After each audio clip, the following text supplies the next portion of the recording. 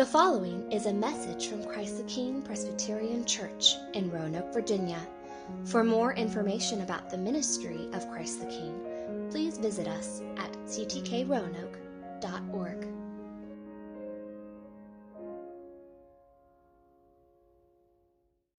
Well, good morning. It's good to see everyone here this morning. For those of you who don't know, I'm Tobias. I'm one of the associate pastors here at Christ the King. And this morning we're going to be continuing with our series in the letters of John. And we're in the first letter this morning. I don't know about you, but I've just really enjoyed getting into this already. These letters are so challenging and rich, and I hope that we'll see that this morning as well. This morning we're going to be looking at 1 John 2, verses 3 through 11. So let's go ahead and read that now, and let's remember this is God's holy, inspired word. Let's listen to it carefully. And by this we know that we have come to know him, if we keep his commandments. Whoever says, I know him, but does not keep his commandments, is a liar, and the truth is not in him. But whoever keeps his word, in him truly the love of God is perfected. By this we may know that we are in him. Whoever says he abides in him ought to walk in the same way in which he walked. Beloved, I am writing you no new commandment, but an old commandment that you had from the beginning. The old commandment is the word that you have heard. At the same time, it is a new commandment that I'm writing to you, which is true in him and in you, because the darkness is passing away and the true light is already shining. Whoever says he is in the light and hates his brother is still in darkness. Whoever loves his brother abides in the light, and in him there is no cause for stumbling. But whoever hates his brother is in the darkness and walks in the darkness and does not know where he is going, because the darkness has blinded his eyes. Friends, this is the word of the Lord. Let's pray. Oh, gracious and mighty God, we once again bow before you, creator of heaven and earth, creator of all things seen and unseen. We bow before you as creatures. And we thank you that you have been faithful to your promises to redeem sinners, to call them to yourself, to make them a part of your family. Not because of anything that we have done, but because of your love and grace.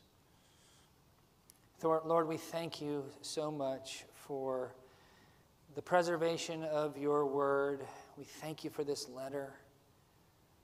We thank you for what it teaches us, how it challenges us. Father, this morning we ask that you will use these words, that you will drive them deep home within us. We ask, Lord, that you will change us by your word. Give us a greater picture of who you are and what you have done and what you call us to. Change us by these words, Lord. And Father, I ask that the words of my mouth and the meditation of my heart be pleasing in your sight. O Lord, my rock and my redeemer. Amen. Well, a couple of weeks ago, in Penny's sermon on 3 beautiful words, we considered 1 John chapter 1, verse 5 through 2:2. And in that passage, the Apostle John's focus was notably on sin, if you remember. In fact, he refers to sin 9 times in the space of just 7 verses.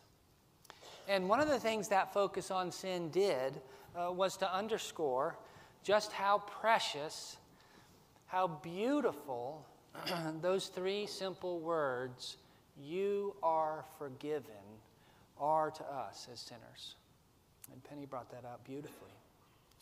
But another thing that Focus on Sin did was to highlight a tension in the Christian life that we all face and that we'll all continue to face until the Lord returns and gives us everlasting rest. And that's the tension that we feel as those who claim to walk in fellowship with the Lord, even while we continue to wrestle with sin and disobedience. It's the tension that we feel between the new reality of our identity as children of light, as the Apostle Paul calls us in Ephesians 5:8, and the expectation of holiness that entails, and the ongoing reality of indwelling sin, and the battle that we will and must wage against it until the Lord returns. But unfortunately, as we face this tension, I think oftentimes we mistakenly emphasize one of these things over the other. We either focus on our new identity in Christ and on His grace in a way that minimizes or even rejects the obligation we have to live in righteousness and to stop sinning. Or we inordinately focus on our remaining sinfulness to the point of beating ourselves up, forgetting, perhaps even disbelieving, that our sanctification, like our justification, is part of His gracious work in our lives. And I think that the result is that we oftentimes end up living either with a false sense of assurance that we're His children, even though we don't act like it, or we live defeated with no assurance that we're His at all. And I think John understood this. And I think this is why we saw him bring that passage to a close in the first 2 verses of chapter 2. We heard him say to his readers that he's writing to them so that they won't sin. After all, they're children of light. But then immediately, like a compassionate pastor, fully aware of their weakness and propensity to sin, we heard him assure them that if they do sin, they have an advocate before the Father in the person of Jesus Christ. And friends, as sinners, to know that Jesus is our advocate is the only thing that will bring us any comfort as we face the tension inherent in the Christian life. And yet there's something that we have to stop and consider here. You see, having an advocate in Jesus implies that we know Him. It implies that we have a relationship with Him, doesn't it? And so how do we know that we truly know Jesus? Well, in our passage this morning, John provides us with an answer to this question in the form of a simple diagnostic test, which is meant to cause us to reflect on our behavior in light of the Lord's commandments, both old and new. And so let's turn our attention to the first part of this passage. And I want you to notice right off the bat what John says in verses 3 through 5. He says this. He says, "And by this we know that we have come to know Him, if we keep His commandments. Whoever says, 'I know Him,' but does not keep His commandments is a liar, and the truth is not in him. But whoever keeps His word, in him truly the love of God is perfected." So here we have John framing up this diagnostic both positively and negatively. On the positive side, he tells us that if we keep the Lord's commandments, we can be assured that we know Him. On the other hand, on the negative side, he tells us that if we fail to keep the Lord's commandments while claiming to know Him, we prove ourselves to be liars. And all this makes sense. After all, earlier in John's gospel, Jesus said to His disciples in His farewell address in John 14:15, "If you love me, you will keep my commandments." And notice too what John said, or Jesus said to the Jewish hypocrites, even earlier in John's gospel in John 8:55. He said, but you have not known him. I know him. If I were to say I do not know him, I would be a liar like you.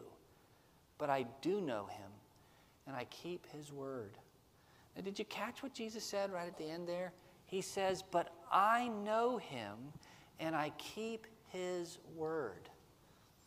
You see, Jesus understood that there's a necessary connection between knowing God and keeping his word.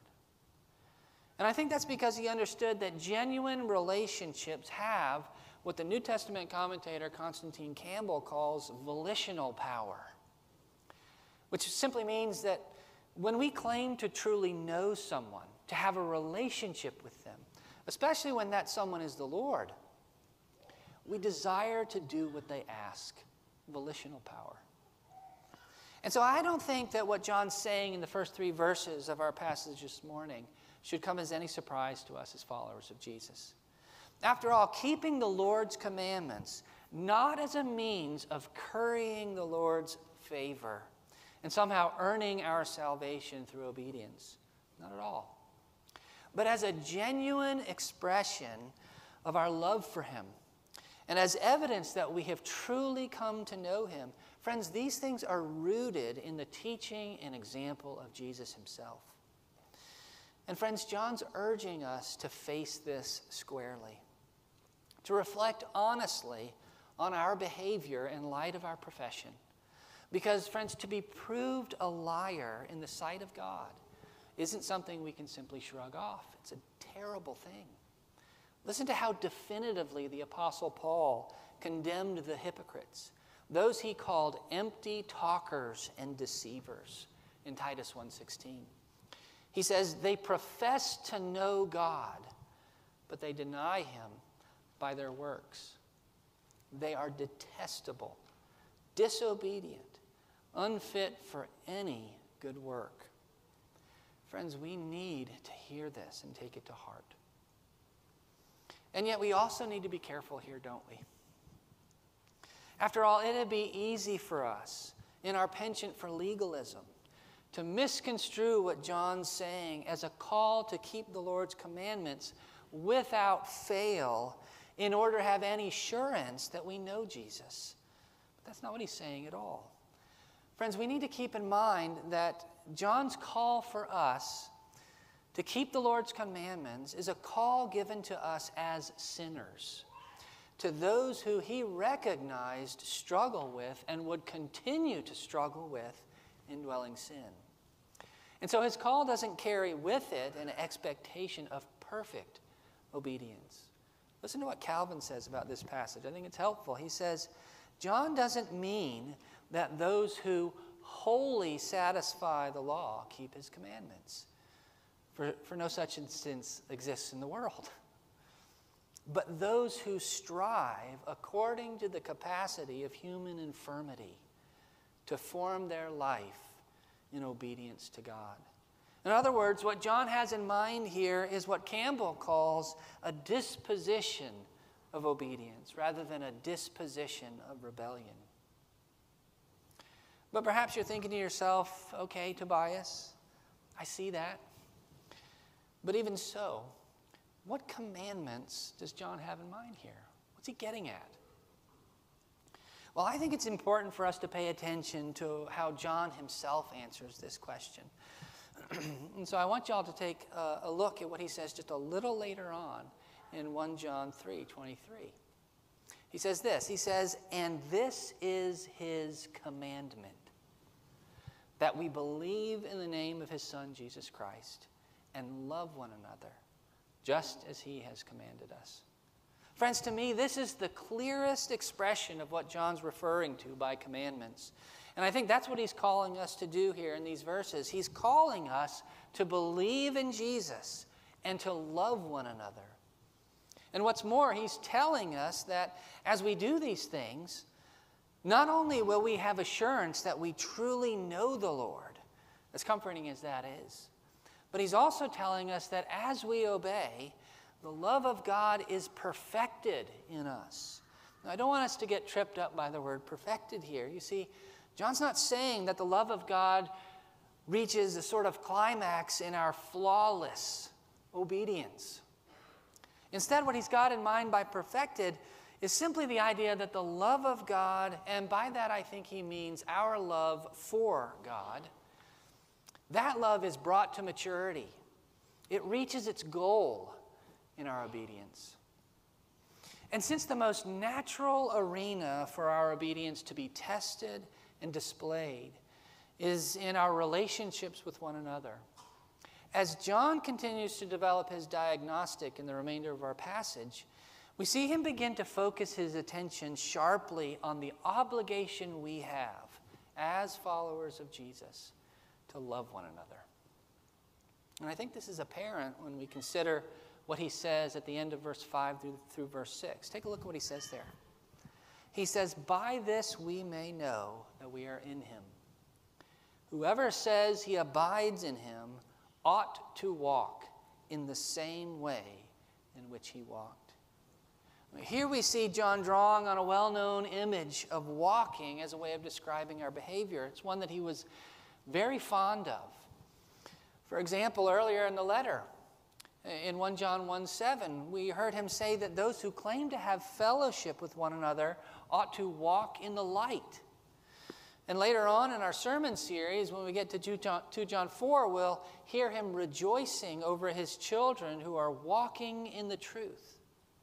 But here in verse 6, he tells us that those who say they abide in Jesus ought to walk as Jesus walked. And this begs the question, how exactly did Jesus walk? How would you answer that? Well, listen to what the Apostle Paul said to his Ephesian brothers and sisters in Ephesians 5:2.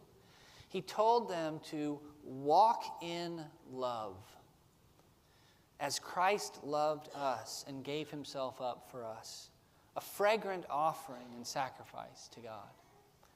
You see, Paul understood that for Christians to walk as Jesus walked is for them to walk in self-sacrificial love. It's for them to do nothing, as he says in Philippians 2:3, from selfish ambition or conceit, but in humility to count others as more significant than ourselves. And this fits beautifully with the simple, Christ-centered way John himself talks about the nature of true love just a little later on in this letter in 1 John 3:16. Listen to what he says. He says, "By this we know love, that he laid down his life for us, and we ought to lay down our lives for the brothers." Friends, this is what John's calling us to do here. He's calling us to imitate Jesus in our sacrificial love for one another. And of course, this means that there's simply no place in the Christian life among those who claim to be children of light for selfishness toward one another. And there's certainly no room for hatred of one another.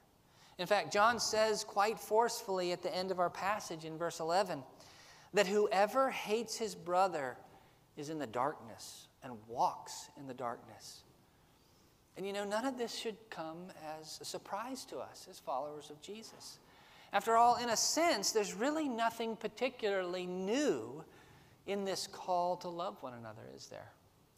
In fact, we know that it's actually quite old, stretching all the way back to Moses and his commandment to love your neighbor as yourself in Leviticus 19. And Jesus himself repeated this very commandment to the lawyer who asked him in Matthew 22:36, "Teacher, which is the greatest commandment in the law?" And so we know that John's readers would have been familiar with this commandment to love one another from the time they were first taught about Jesus and his teachings. And perhaps this is why we hear John refer to it as an old commandment that you had from the beginning in verse 7. And yet I want you to notice something. Notice what he says in verse 8. He says, "At the same time, it's a new commandment that I'm writing to you, which is true in him and in you, because the darkness is passing away and the true light is already shining." Friends, did you catch that? John says that the commandment he's writing to them is new. Now, why would he say this after just telling them that it's old? Well, one of the reasons he says this is because Jesus himself called it new. In his farewell address in John 13:34, he said to his disciples, "A new commandment I give to you, that you love one another. Just as I have loved you, you also are to love one another."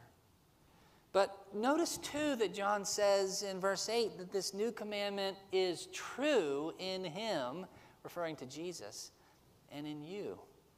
Friends, I think this is especially significant. You see, what John's getting at here is the idea that this commandment to love is lived out and fulfilled within the context of the mutual abiding that now exists between Jesus and his people as a result of the Lord's faithfulness and the gracious gift of his indwelling Spirit.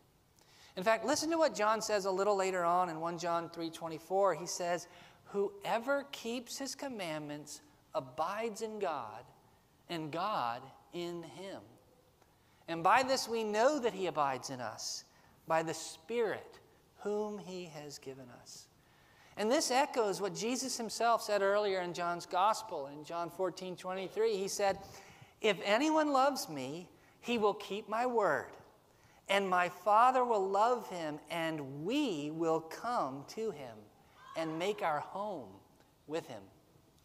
And of course, he does this through the indwelling of his Spirit. And you know, the gift of the Spirit, who would indwell us and empower us to walk in obedience, this is what the Lord promised long ago when he pledged to make a new covenant with his people.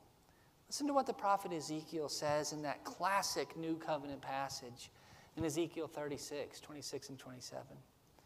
He says, "And I will give you a new heart, and a new spirit I will put within you. And I will remove the heart of stone from your flesh and give you a heart of flesh.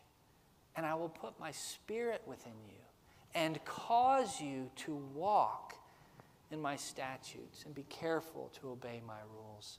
Friends, these new covenant promises have been fulfilled in the person and ministry of Jesus Christ. And so as we reckon with this commandment to love as Jesus loved, and as we struggle in our frailty to meet its demands, we need to do so in light of the victory that Jesus has already achieved, and in full confidence of the abiding presence of his Spirit, who is our helper, the one who strengthens us and works within us to walk in obedience to the Lord. And you know, I think this is something we all desperately need to hear as we submit ourselves to John's diagnostic this morning. After all, it's difficult to love selflessly, isn't it? Perhaps even more so when we're called to love our brothers and sisters selflessly. How easy it is for us to envy the success or circumstances of our siblings and closest friends, and to secretly root for failure in their lives. How quickly we allow our disagreements over all sorts of things, like where to go to lunch, who gets to sit in the front seat, what's a fair curfew, what to serve at a meal, how best to educate, politics, secondary and tertiary theological issues. Whatever it is, you name it, how quickly we allow these disagreements to fester in our hearts and our minds, only to erupt later in full-blown and open discord and hatred. And when we fail to love one another in these ways, it's not surprising to me, especially in light of a passage like the one we've considered this morning, that we begin to doubt whether we truly know the Lord at all. And you know, John is calling us to be honest here. And that means that we need to be honest with ourselves if we're using the inherent difficulty of this call to love selflessly really as a way of giving license to our own weak and sinful desires and to mask the reality of our unbelief. We need to be honest about that. But dear brothers and sisters, to you who have recognized your sinfulness and who have put your faith in Jesus Christ as your Savior, the answer when we fail to love and to walk as Jesus walked isn't to doubt and to despair. The answer is simply and humbly to acknowledge our failings and to repent of them, and to trust that Jesus is our advocate with the Father, and that he has given us his Spirit to enable us to walk in his ways. And you know, this reminds me as we close of the third stanza of the beautiful little hymn that we oftentimes sing, "O Jesus sweet, O Jesus mild." Remember how it goes? O Jesus sweet, O Jesus mild, we seek to do what you have willed. All that we have comes from above. Lord, keep us walking in your love. O Jesus sweet, O Jesus mild. Let's pray. Oh, Heavenly Father, once again we bow before you. We submit ourselves to you, our Lord, our rock, and our Redeemer. And we acknowledge your right to call us to obedience. And Father, we confess how often we fail to walk in obedience. But Father, we ask that you will strengthen us by your word this morning. We ask, Lord, that you will strengthen us to walk by the Spirit, in the power of the Spirit. We pray all these in the precious and mighty name of our Savior Jesus. Amen.